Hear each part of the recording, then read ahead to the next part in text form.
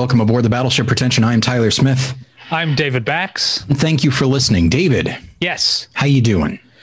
Feeling, I guess, righteously angry. All right. Did you read or at least see the Hollywood Reporter story about Scott Rudin?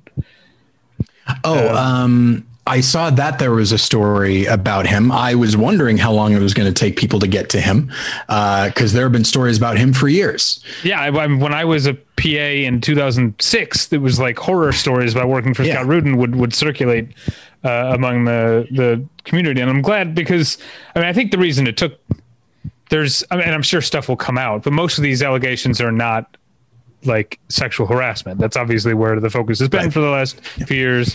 Yeah, it's just general monstrosity. And we do know there is racist stuff. We knew that from the Sony email links that he said racist things, but just in general, the idea of the tyrant producer is I don't know where the Ouroboros begins, if because Swimming with Sharks is said to be based on Scott Rudin, but obviously that stereotype goes back before, so I'm not sure exactly where he comes into it. But he was clearly the standard bearer in terms of currently active producers who are abusive to people they work for or people who work for them. I remember hearing that story where he was angry with like an assistant of his and they're driving up in the Hollywood Hills, and then he like made the assistant get out of the car and then he just drove away. Yeah. Abandoned him on the side of the road. Yeah. And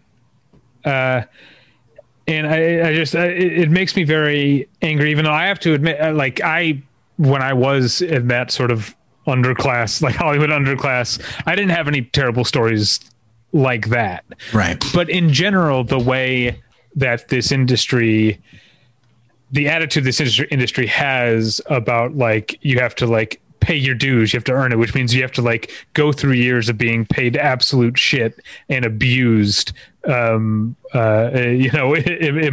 and verbally often.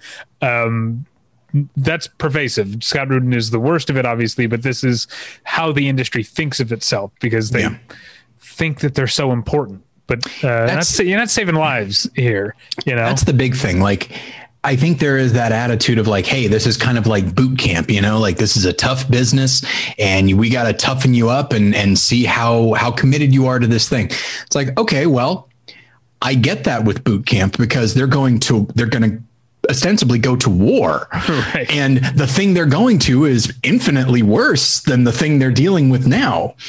Yeah. Whereas if you actually do make it in the film business, it is a tough business, obviously, but it's not automatically going to be that way. Like it's that way only if people make it that way.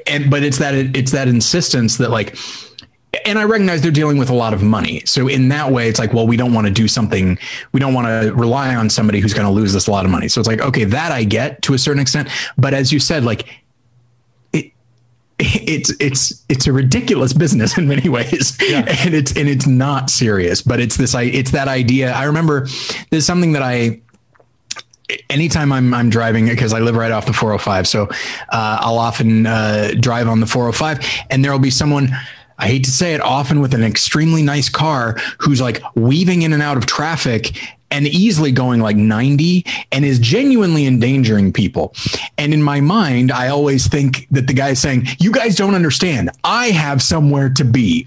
And that is how I picture Hollywood. That is how I picture producers. It's like they think that their work is just somehow more important, elevated, more consequential than everybody else's. And thus, whatever it is that it takes to do what they need to do, you're just going to have to live with it because I'm very important. And sorry, I that was more of a tirade than I meant it to be. No, but we're on the same page here, because I hate that. I hate I remember one time I was an office PA on a movie, and yet somehow me and another PA found ourselves spending our entire day packing up our producer's wine collection at her home and shipping it to her vacation home. And like, it wasn't like it was everything you just said there. It's just like every new part of that sentence made the person richer and richer. Yeah. But like the actual day, like we got out of the office for a day. It was like kind of fun to figure out like, how do you ship wine? And like, I'm pretty sure we did it illegally, but it got there and it was fine. But just the fact that like a PA is treated as like that had nothing to do with the movie I was working on. That was just what the producer wanted us to do, and we're free labor. You know, that, or not, at least free to her. I mean, we were getting paid by the production, not a great deal. That's another thing. If you like the way the PAs are paid is not legal for the most part. I was an unpaid intern at 2 different production companies, and at the second one, it was not at all uncommon for me to have to take the producer's car to go get washed. I didn't have to do the washing, but I still had to do that. And of course, just icing on the cake, every time I would, because he always wanted me to do it at about the same time. It only happened like maybe 4 times, but like it was always at the same time of day. And so I would turn on the car, Tom Likas. Like it was tuned into, it's like, boy, isn't that just the perfect thing? Yeah. Yeah. A guy that I was unfamiliar with until that moment. And I immediately started doing an impression of him. But yeah, so that's perfect. All right. So this is I'm glad that Scott Rudin is being exposed, and the fact that like I'm telling you 15 years ago, people were telling stories about him. He's been working longer than that. Like if this really breaks, like there's just going to be a fucking cavalcade of shit about him coming out if his former assistants start talking. A lot of them like legally can't. Right. As if you read that Great Hollywood Reporter article, you find out that they have signed non-disparagement and what's the non-disclosure agreements. The question is, if this is not a if this is not a Harvey Weinstein situation, and it is, as I said, general monstrosity, is that enough for him to not get work in the future? I mean, there's the racist thing, I guess. Yes, there is that. And there also are like physical abuse, like throwing things at people. At one point, he, and this is the story that leads off the Hollywood Reporter article, that an assistant failed to get him a seat on a fully booked flight, and he grabbed the assistant's hand and shoved it against the computer screen so hard it shattered the computer screen and cut up the producer or the assistant's. Okay, yeah, that's enough, I think. Yeah. That assistant apparently ended up with multiple associate producer credits as payment. But anyway, it's not funny. But your traffic story reminded me of a story that it's a secondhand story, but I love to tell it. I might have told in the podcast before. Back when I first moved out here, my girlfriend at the time was a receptionist at a like hip, expensive salon. Like, the kind of place where like I'm not saying this person did go there because I can't remember, but the type of place that like a Rose McGowan type might go. You know what I mean? Like perfect. Famous, yes. But like got it. Like alt, or whatever. Mm-hmm. And it was like on Melrose. It was in a hip neighborhood. And on the day of award shows, they'd be booked up months in advance. Because everyone who's going to the shows is getting their hair done up. And she had a woman called on the day of the Emmys and was like, "I need you to get me in today." And my ex-girlfriend was like, trying not to laugh at her, like, we don't have any, we've been booked up for a long time. And this woman said, "You don't understand. I'm going to the Emmys." It's just, everyone in the building who's not a hairdresser or a receptionist is going to the Emmys. Yeah. Oh, I won't say any names. I'll tell you off mic. There was apparently there was another regular client, a famous person who would regularly do that, just show up or call when she was 10 minutes out and say, I'm coming in. If you remind me, I will tell you off mic who that was. That's the thing that gets me about that, because it's like, I'm going to the Emmys. And you want to say, like, did they just announce when they were, or did you just get invited? Like, yeah. That's the, It's like somebody else's plus one. Right. Yeah. Josh Duhamel's wife is homesick, and that is the perfect. That is the perfect for the time. For the time that this was 2006. Yeah. Okay. All right. Now, David, what are we doing? Well, first, I want to tell you about. Well, I want to tell you about our book. Our books are still available. That's right. Battleship Pretension presents the 101 best movies of the 2010s. Also, check out our Patreon, patreon.com/Battleship Pretension. We talked about the TV we've been watching this past week. As far as actual sponsors, I want to tell you about tweakedaudio.com. Tweakedaudio.com is where you go for professional quality earbuds in a variety of stylish styles and colorful colors. They look great. They sound great. Tyler and I use them each and every day of our lives. I'm using mine today. I don't know if you can tell, Tyler, they're green because everything... Yes. This little corner of my apartment is entirely green. I'm in a green chair with a green wall. I'm wearing a green shirt today. Yeah. There's plants behind me. Very, very, very green. As Scott Nye likes to say, it looks like I'm in the Matrix. Yes, very much so. Calls. I use them each and every day. Today I was listening. Have you heard about this, Tyler? I've become a pretty big fan of Taylor Swift, actually. Okay.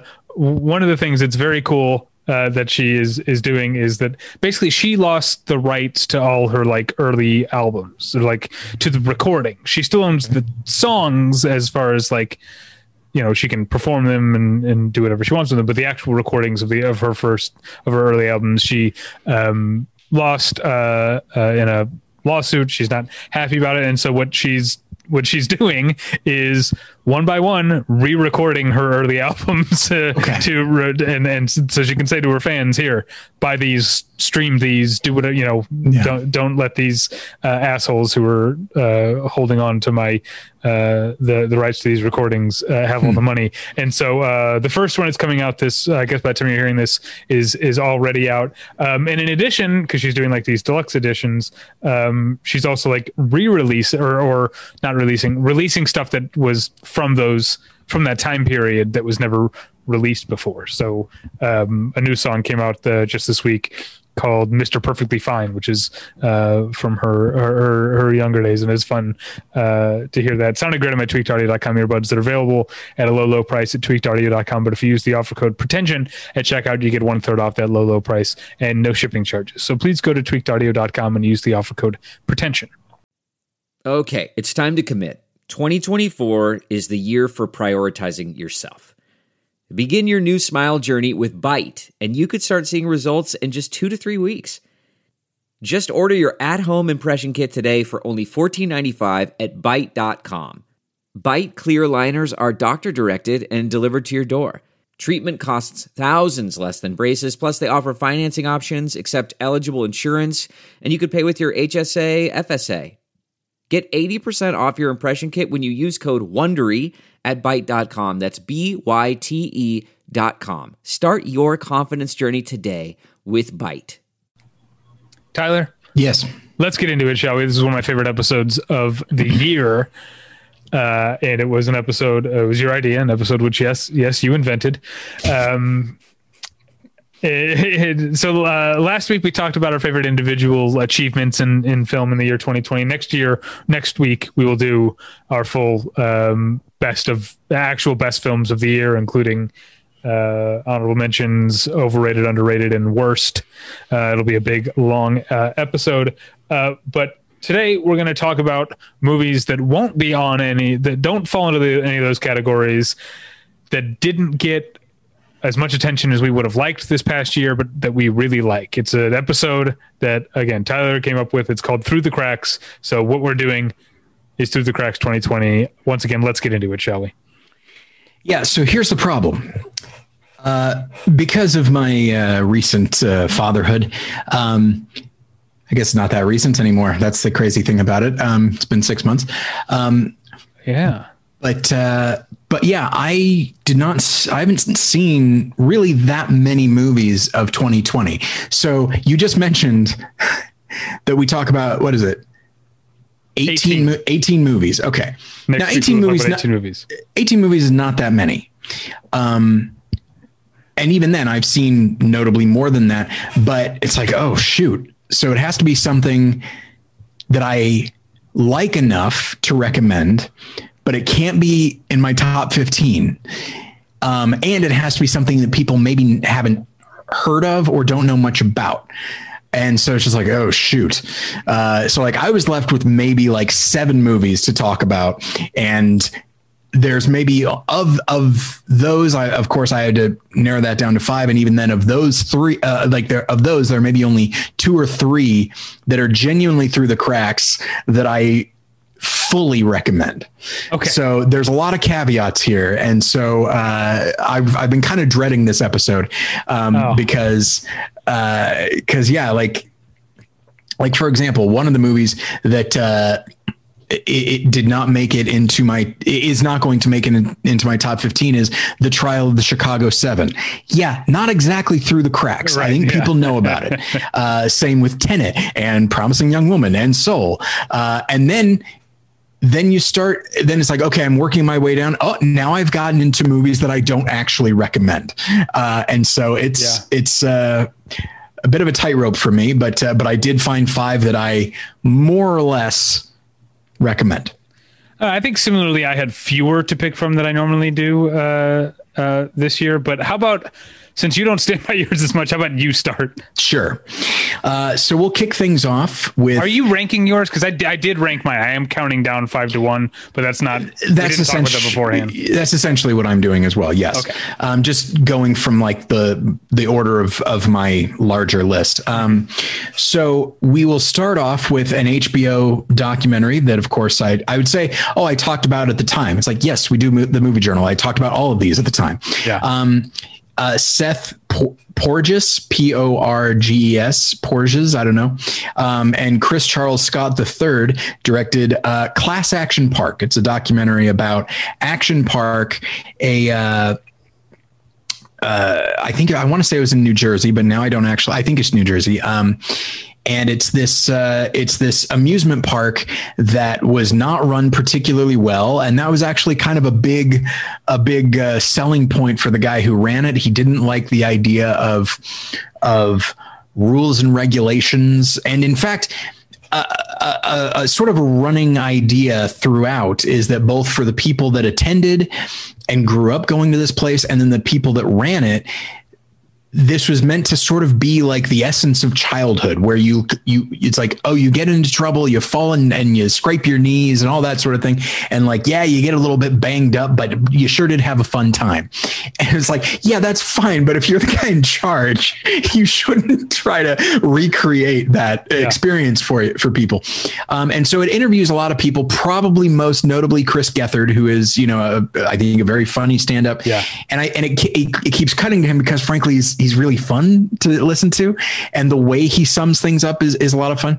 And it interviews people that went there when they were kids or people that worked there. And there is this sense of fun, and this sense of like, can you fucking believe this? Like that might as well be like the tagline of the film. But I think wisely, because there were a couple fatalities at this place. All right. And I think very wisely, there comes a point in the film where the directors are like, look, we could act as though this was just a goof the whole time. But there are families who lost someone because of the lack of oversight at this place. And so, so I do like that, and I like when it comes in the film, like it's a little bit sobering, and it does maybe it's a little bit forced, but it does sort of towards the end take this attitude of like this very specific thing. This park, Action Park, like it represents a lot of things to a lot of people, and it's something that hadn't really happened before and has not happened since. And for some, and depending on who you were and your experience of it, like that is a shame. And for other people, they only wish that it had not happened at all, And so it's an interesting documentary.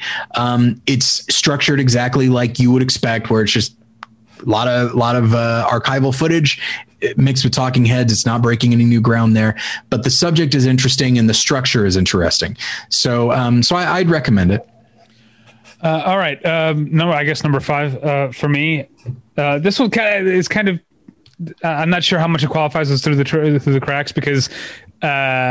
Well, here's my justification. Look, the Small Axe series in general got talked about a lot, but most of the talk was devoted to Lover's Rock and Mangrove. Lover's Rock was the clear favorite among a lot of people. Mangrove was the most movie-ish, biggest one of those. And those were the first 2 episodes released. But I want to focus on episode number 4, Alex Wheatle. I don't think it got enough attention. I would put it actually probably second behind Lover's Rock if I were ranking the Small Axe episodes. But it's about... Alex Wheatle is a real person, or is, I think he's still alive, a real person who's a writer. The movie takes place entirely before he writes anything. It's about him. He was raised in an orphanage in Surrey, which is especially at the time in the 70s, probably, I don't know, possibly still today, is a very white part of England, near London.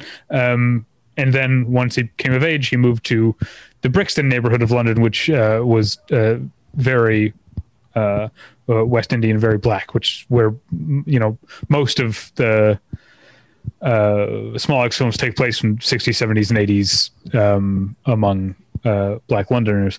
And so here you've got a person who ostensibly from the outside fits in there, but it's very much new to this.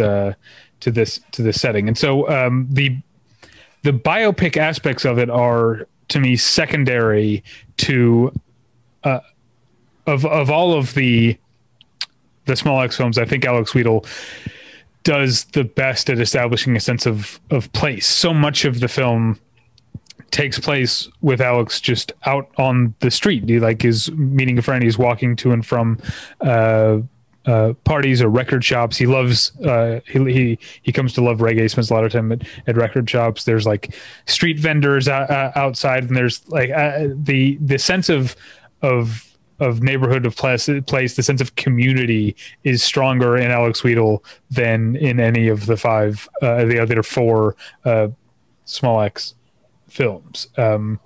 There's it's a again, the movie has biopic elements, and he goes to prison at one point. Steve McQueen recreates there was a Brixton protest turned riot that he recreates, but really the film is at its best as a slice of life. There's for all of the dramatic things that happen in the movie, if you ask me, what's your favorite scene? I'm going to say, the part where he goes over to his friend's house for Christmas dinner, is my favorite scene. Cause it's just there's not enough seats for everyone at the table. So people are just sort of sitting in the living room, with their plate on their lap, cause there's so many people there, and they're arguing about oh, you got 2 pieces of chicken, I only have 1. It's just a great sense of people in that sort of Altman-esque overlapping, or just overlapping existence among people in the same place.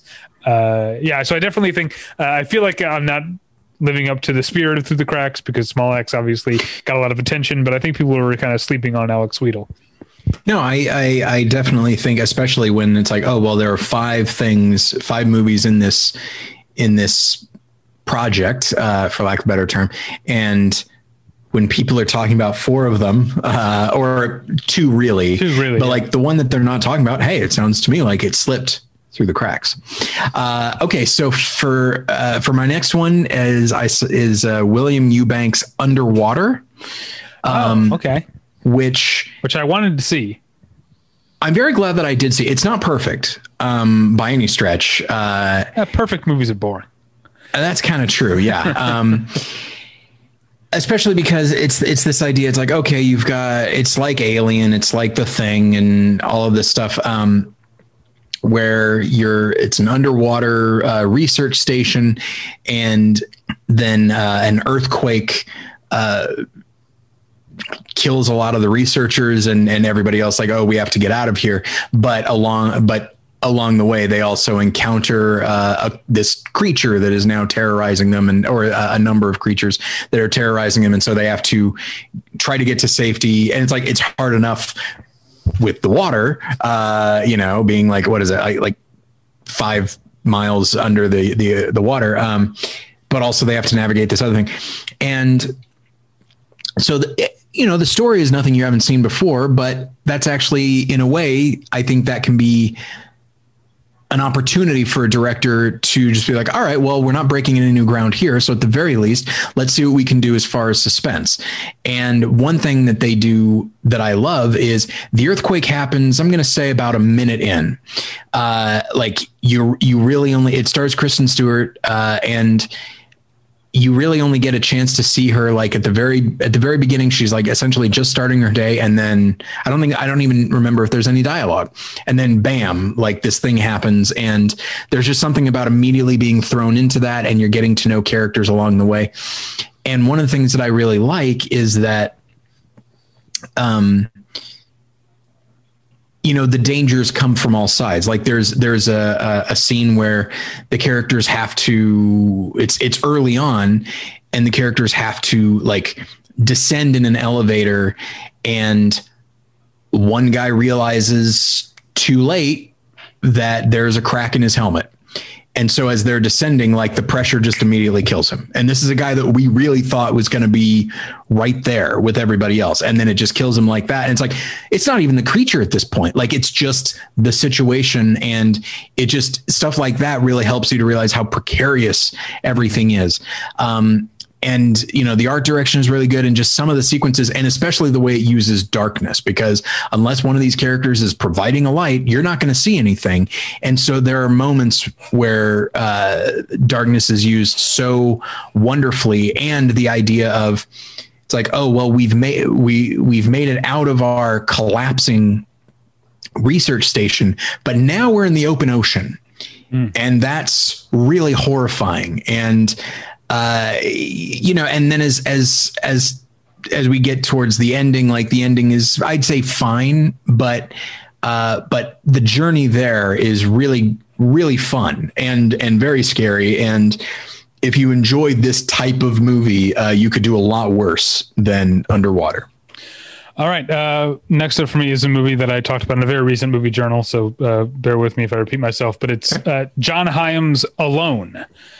Okay. The thriller about a woman on the run from a kidnapper in the, I'm guessing, Pacific Northwest woods. Okay, I can't remember if the movie makes clear where it is. But this is very much a movie from the all killer, no filler school of filmmaking. Like from the jump, before we've even seen the kidnapper, when he's just a silhouette in another car on the highway, the tension is just like boom. Like it doesn't. John Hyams doesn't rely on the dialogue or anything. Just the way that he's filming, the music he's using, the way that he's cutting between the cars. The tension is there from the beginning, and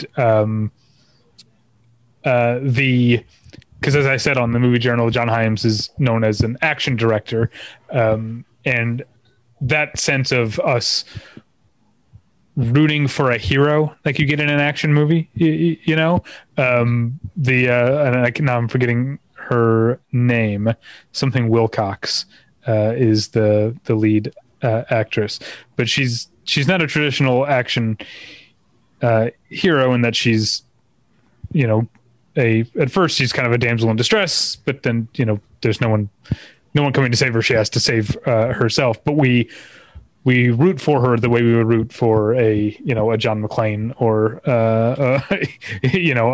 insert whatever action lead.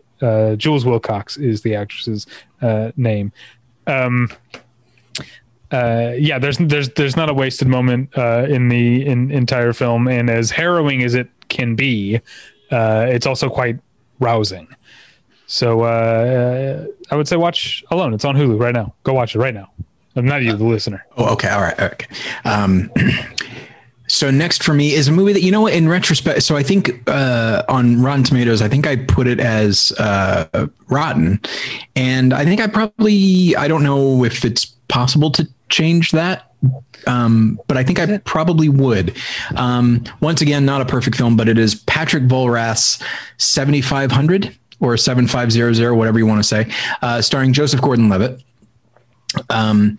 And he plays an American co-pilot for a commercial airline, and it's a flight from Berlin to, I want to say, Paris, and there's a terrorist hijacking, and a terrorist actually gets into the cockpit and incapacitates the main pilot, and then he incapacitates the terrorist, and then he gets the door shut, and everybody else is left.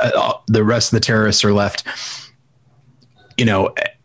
outside the cockpit. And so he's in this situation where it's like, all they want to do is get in there because they want obviously control of the plane, which is the one which he absolutely can't give them for a number of reasons. But they're in this position now. It's like, oh, okay, well, if you don't do this, we're just going to start killing people out here. And so he's in this situation where he's also talking to, the authorities, and they're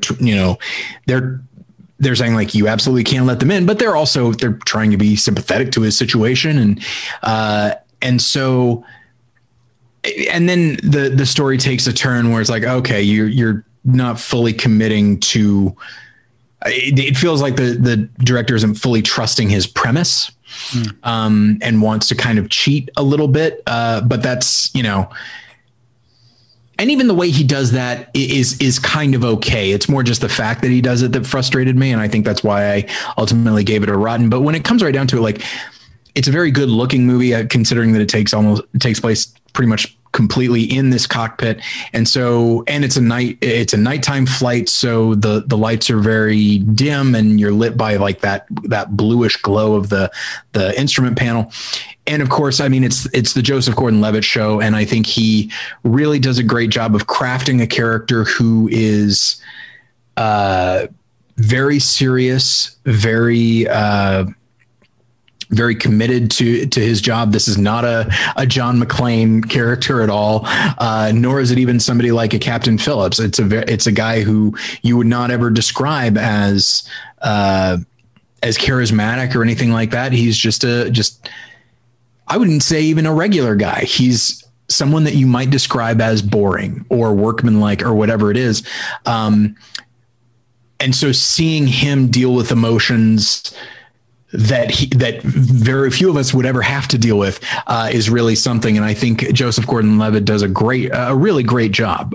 Even though I think the film is flawed, it's worth it for what he is able to do. And even when, like I said, even when the plot takes a turn that I don't love, he still manages to navigate that very well. And so once again, I think the movie is probably better than a rotten, so I probably should change that. I did write a review of it, so you can check that out. But I'd say it probably is worth watching, actually.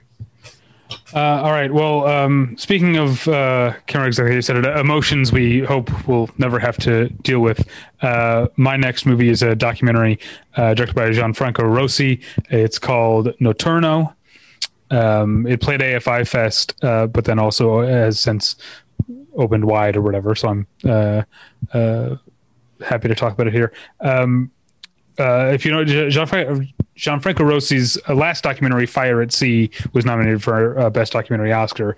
And that one was about the refugee crisis, from the refugees coming from Africa to Europe. Notturno is a no less heavy subject matter. It takes place. We learned from an opening title card, and now I can't remember exactly what the 4 countries are. It's like Syria, Lebanon, Iraq, I can't remember what the other one are, but he's like, this is where I filmed this. This is where the opening is. That's the last bit of information we get. We never know for the rest of the film where specifically we are or who exactly the people we're seeing are. But basically, it's just a document of day-to-day life under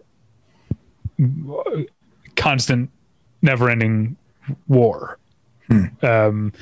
And as it's so obviously very upsetting, but as with Fire at Sea, also often indescribably beautiful. The countryside and the light and the livestock, like it's all very, very beautiful. But it was, and I'm paraphrasing my own review here. It would be wrong to say it's something as like it's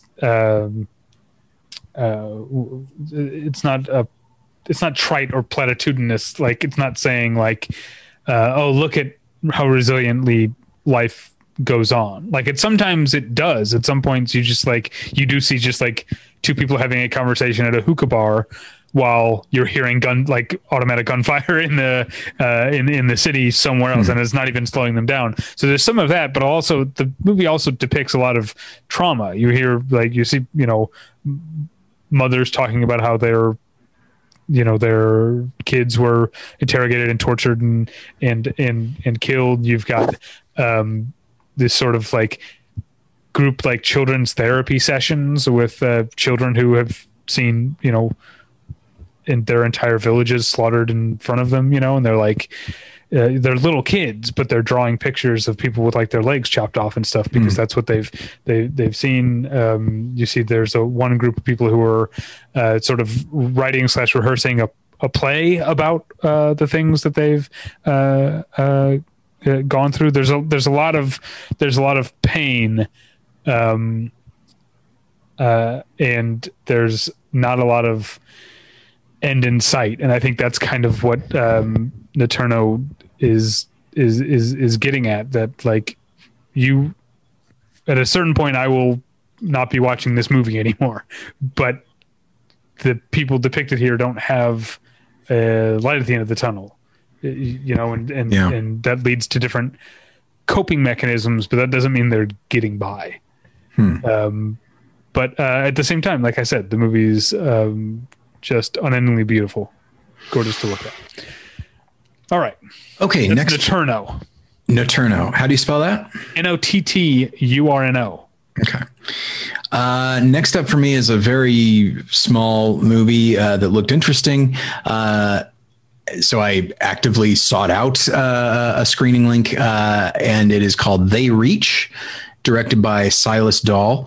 Once again, not a perfect film, but a movie that is very clearly, like, if you're at all familiar with Stranger Things, you'll watch this movie and be like, okay, I get why this was greenlit, and how this guy got his budget, because it's three rambunctious youths in a small town who encounter this otherworldly entity through unusual means, and they're trying to figure it out as like the evil of this thing is spreading, and slowly but surely, abducting or just, killing members of the town. Very Stranger Things in a lot of ways. And it takes place in 1979. So there's this, there's that retro aspect of it. So, it's not really going to get a lot of points for originality, but the director really commits to the premise, and it's gorgeous. It's a really good looking movie. That's something that really struck me. You don't expect that with movies that are low budget like this. But I think his cinematographer, who I should probably look at the name of. Let's see. I think I'm pulling up my James Winters is his cinematographer. And I think he does a really great job as far as horror goes. Like the way they use negative space, the way, like I was saying with Underwater, the way they use darkness, is something that I really that I really enjoy. And like, there are moments where the terror and the anticipation of what could be waiting for a character around the corner or whatever it is really drawn out. And those are the moments when the film really shines. There are other moments, often like when it's dealing with comic relief, it's like functional at best. But like when it's dealing with character relationships, that's kind of fun. Though I think the three main actors are a little bit self-conscious, but after a while you kind of get used to their performances and stuff. But yeah, I was surprised. I could see plenty of people really not liking the movie and just thinking it's a ripoff of Stranger Things. But again, I think more than anything, it's the kind of thing that as I was watching it, I was like, I want to see more from this director when he has not even necessarily more of a budget, but just as he develops as a storyteller, and as a director of actors, because there's a lot here. And there are multiple occasions where, as I was watching it, I was like, I'm really engaged and tense and frightened by what I've seen and what I'm going to see. And so, that's something.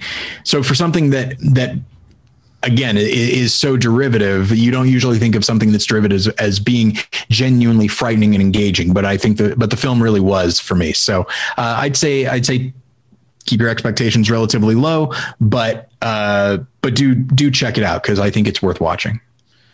All right, my penultimate pick is another woodbound thriller, but unlike Alone, which I described as rousing, Sean Linden's Hunter x Hunter is a shockingly, staggeringly bleak movie, but not in that self-conscious miserablest type of way that often happens with sort of nasty-minded, low-budget horror thrillers. This one, I feel like it's an intelligent movie that I think comes by its low opinion of humanity very honestly. The premise, if I can jog your memory, because I did talk about it on the Movie Journal months ago, of course, Devon Sawa, former teen heartthrob, now playing a gruff, nearly middle-aged survivalist. Devon Sawa and his wife and daughter live alone out in the woods. They live off the land, selling pelts and stuff in the nearby town. And it's not present. It's a 20th century movie. I'm not saying this is like, they're not like hunter trappers, like, from centuries ago. This is a modern age movie, or takes place in the modern age. Anyway, that's not the point. Just didn't want to give the wrong impression. Sure. Anyway, so they, like I said, they live off the land, and lately a wolf has been stalking their hunting ground and eating the animals that get caught in their traps, which is a problem because they have such a slim margin that it literally could mean that they starve during the winter if this wolf is eating all of their the rabbits and shit that they catch. So Devon Sawa says, like, look, I'm going to go on a big hunt. I'm going to find this wolf. You guys, I might be gone a few nights or whatever. Heads out into the woods, where we eventually find Tyler the wolf is a red herring, because what happens next is Devon Sawa stumbles upon the dumping ground of a serial killer, finds a bunch of mutilated corpses, and then decides, well, now I have to hunt for something else, because all of these corpses are women. I have a wife and a daughter at home. Like, I need to protect my family from a different threat now. And then so that's basically the premise. But what the movie ends up doing is not even very, in retrospect, at the time it took me a while to realize it had done it, but in retrospect it happens pretty quickly, is that at the point that Devon Sawa decides that he's going to go after this serial killer, the protagonist of the movie changes to his wife back home, protecting the homestead. She's still got to worry about this wolf and stuff. I don't want to give much else away about what happens in the movie, but its sense of dread is very precise and impeccable. The performances, I mean, I mentioned Devon Sawa, the wife is played by Camille Sullivan, the daughter is played by Summer H. Howell. They're all great. You also got some other roles that I don't want to give too much away about, but one character is played by Nick Stahl. It's been a while since I've seen Nick Stahl in a movie. But the movie does not have the victorious ending of Alone. I won't go too far into it, but it still manages to elicit a lot of emotions on its own by being like not just autopilot nihilistic, like by finding new depths of like, holy fuck, this is dark and bleak. So well, I guess a word of warning, because this movie has for this movie's worldview. But again, I don't think it's posturing. I think that this is a very, very smart and well-made movie. Hunter x Hunter. Find my review at battleshippretension.com. I also reviewed Alex Wheatle and Eterno. I should mention you can find those. Yeah, I wrote reviews for They Reach, 7500, and and my last film, which is Veronica Franz and Severin Fiala's The Lodge, which I talked about last week when discussing individual achievements, because I think Riley Keough does a really great job. But it's not solely her movie. This is not, frankly, like 7500, where a lot of the quality can be traced back to like a singular performance. A lot about this movie is really great. But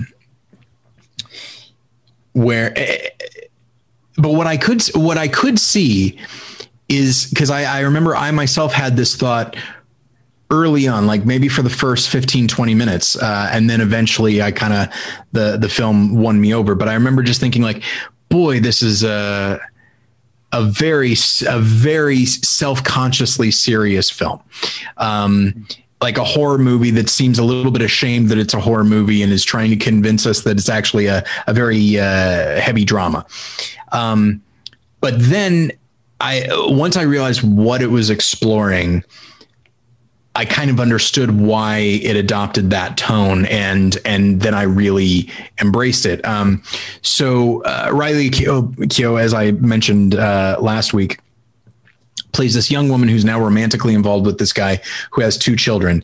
And his ex-wife, played by Alicia Silverstone, has recently died, somewhat recently died. And so the kids are are still mourning their mom. And then he is involved with this young woman, and this young woman, he's, I think, a therapist or a professor. I don't remember exactly, but there's some level, or maybe he was writing a book and doing like research into cults and cult mentality. And so in that he encountered Riley Keough, who, when she was younger, was part of a cult and has since worked hard to get out of that mentality. Anyway, so there's a lot going on. There's grief, there's mental illness, there's all this sort of thing. And all of it comes together at this lodge that the man played by Richard Armitage, that he owns. And so the young woman winds up with the two kids at the lodge while he's actually away, like doing some work kind of thing. And he'll show up soon. And while they're there, the film really does start to take a Shining-esque. I'd say the film owes a great deal to The Shining. Actually, there's a snowstorm and all that sort of thing, and they're stuck in one place, and maybe the phones are down and all that sort of thing. And so it's tense enough. Again, this could be a drama because these two kids who lost their mom are resenting this young woman, and she herself is constantly trying to keep herself in check and ingratiate herself to these kids. And it's like, well, she doesn't really have a solid grounding in how to relate to people. So all of this comes together.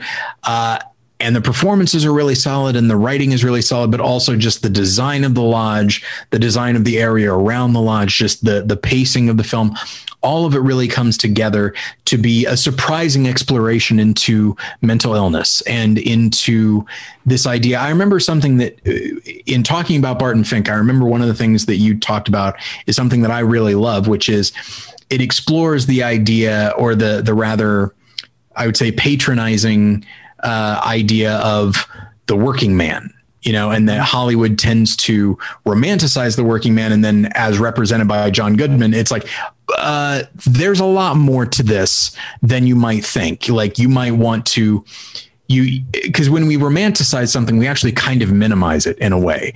And Barton Fink certainly realizes that there's a lot more to the idea of the working man. It's something that I remember about Staten, Maine as well. It's like, oh, there's a lot more to the citizens of this small town than these Hollywood elites, snobs think there is. And so similarly, I think that and I said this in my review, obviously mental illness is something, and grief and the way the two work together is something that has been exploited in horror from the beginning, basically. And this is a film that suggests that this is a lot more complex than you might think. And incidentally, in that complexity, this might be scarier than any schlock filmmaker could ever possibly imagine. So maybe let's take it a bit more seriously. And I really responded to that. And it's a film that I was surprised how much. I saw it over a year ago. I think it was January 2020 when I saw it, and it's still I still have a pretty good memory of it. It really stayed with me, so I'd say check it out. Yeah, I definitely want to see it because I love Riley Keough, or however you say it. I feel like she needs to. You mentioned the working class. She so often gets pigeonholed as playing people on the lower end of the economic or cultural spectrum. She's very, very good in those roles. But it sounds like, is this character maybe a little more middle class? I guess that's a way of putting it. It's hard to classify her, given how she was raised. But I want to see Riley Keough in a period, like a Regency costume drama. That's what that's what I want to see, instead of seeing her. She's usually in a bikini with hot pink lipstick or something. There's multiple movies I'm thinking of where she might dress like that. I'm looking at her filmography and realizing okay, yeah, no, I get it. Yeah, she's in Mad Max, and I wouldn't say it's a hot pink bikini, but she's in minimal clothes in that. But I don't even just mean that she's naked. I just mean she plays characters that would be thought of as trashy. I don't think of them necessarily as trashy, but Logan Lucky, American Honey. Sure. Is one, the house that Jack built. She's great in American Honey, by the way. Oh yeah, Under the Silver Lake, one of your favorite movies of that year. And the upcoming Zola, which I saw maybe even before you saw The Lodge, because I saw it at Sundance 2020 and still hasn't come out. But all right, so we're on to my final one. Yeah. Which again, I feel like I kind of cheated. I try to take into account when I pick movies for the Through the Cracks, I try not to be too inside my bubble. I try to look at the wider level of attention, because if you follow the people I follow on Twitter, and are in the sort of film fan circles that I lurk around the edges of, Frederick Wiseman's City Hall is one of the events of the year, but I don't think it got a lot of attention outside of that. So it's my top pick for Through the Cracks. Part of that is because it was such a surprise to me. I've been hard on Frederick Wiseman in the past for his movies seeming overly dry sometimes to me, but in keeping with the little theme that I've stumbled into in this episode about humanism, this is one of, if not the most sympathetic, compassionate, humanistic films of the year, because it's not here to offer a political opinion about how a city should be run or whether or not Boston in late 2018, early 2019 was being run correctly. It's just a 4.5 hour depiction of people chipping in, people trying, people doing their best and believing, like and everything from the mayor himself, or like I said, now former mayor of Boston. He's our current labor secretary, Marty Walsh. Everyone from the mayor himself to trashmen to what's what I'm looking for?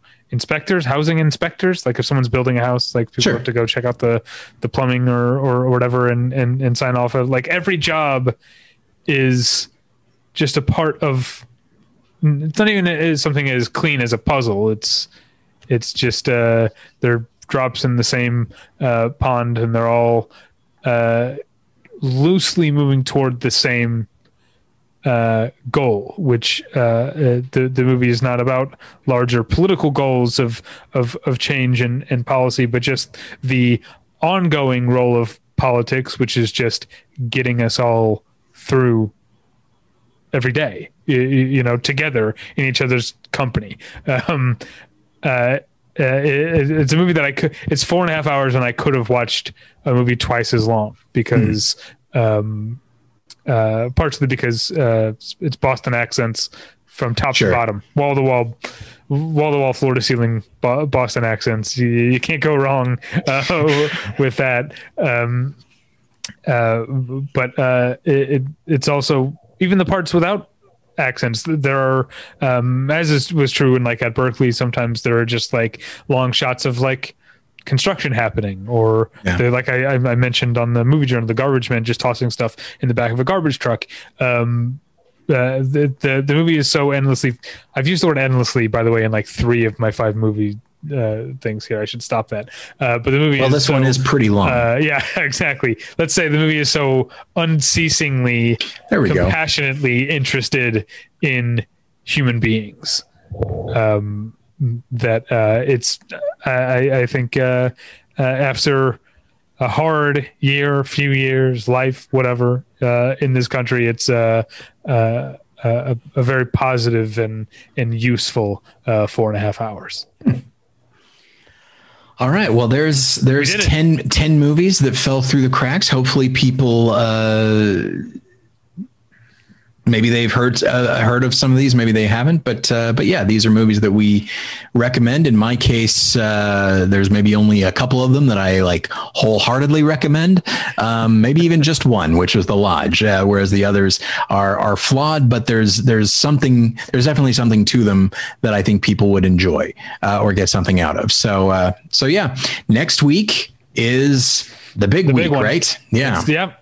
It'll be a long episode, probably not as long as our Western Mania episode with Mariah. Probably not. I don't know if we'll ever beat that. I'm pretty sure that it was our record. I don't think we'd ever done 4 hours and 45 minutes before. Correct. I don't think we'll ever do it again. I'll see what I can do. Yeah, we could try. We can always try. Absolutely.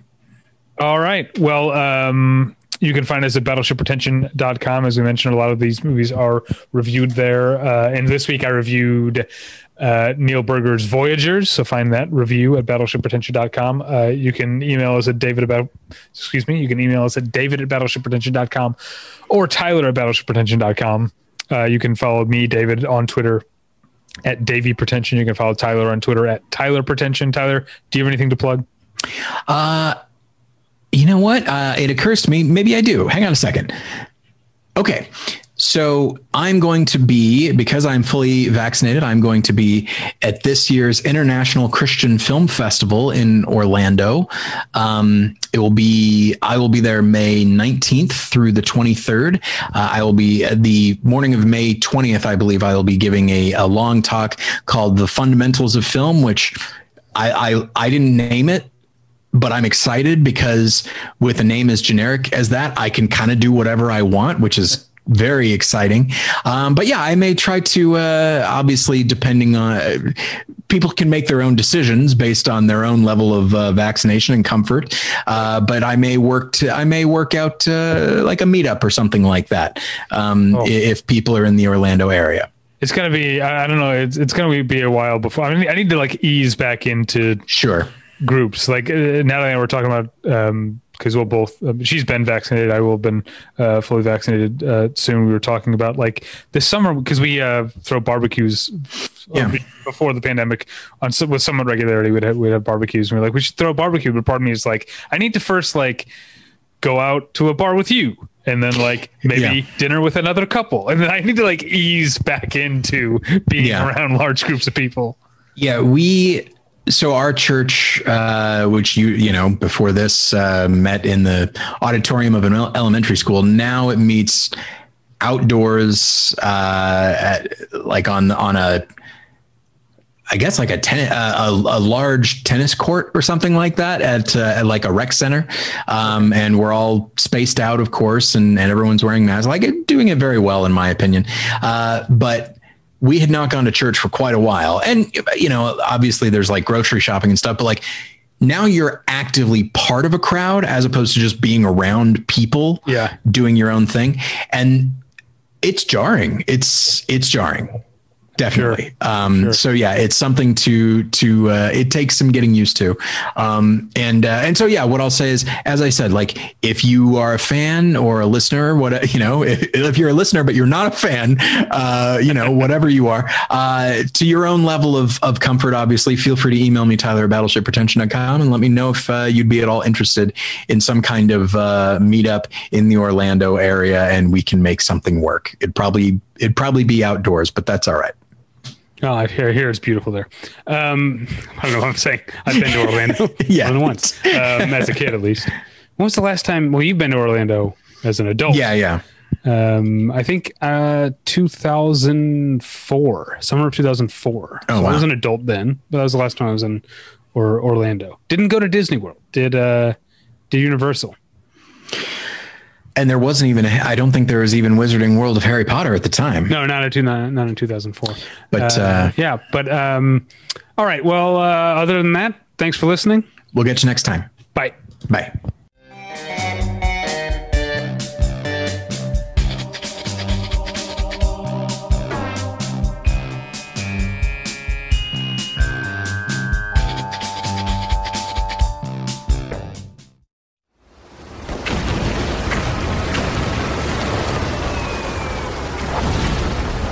This program is a proud member of the Battleship Pretension Fleet.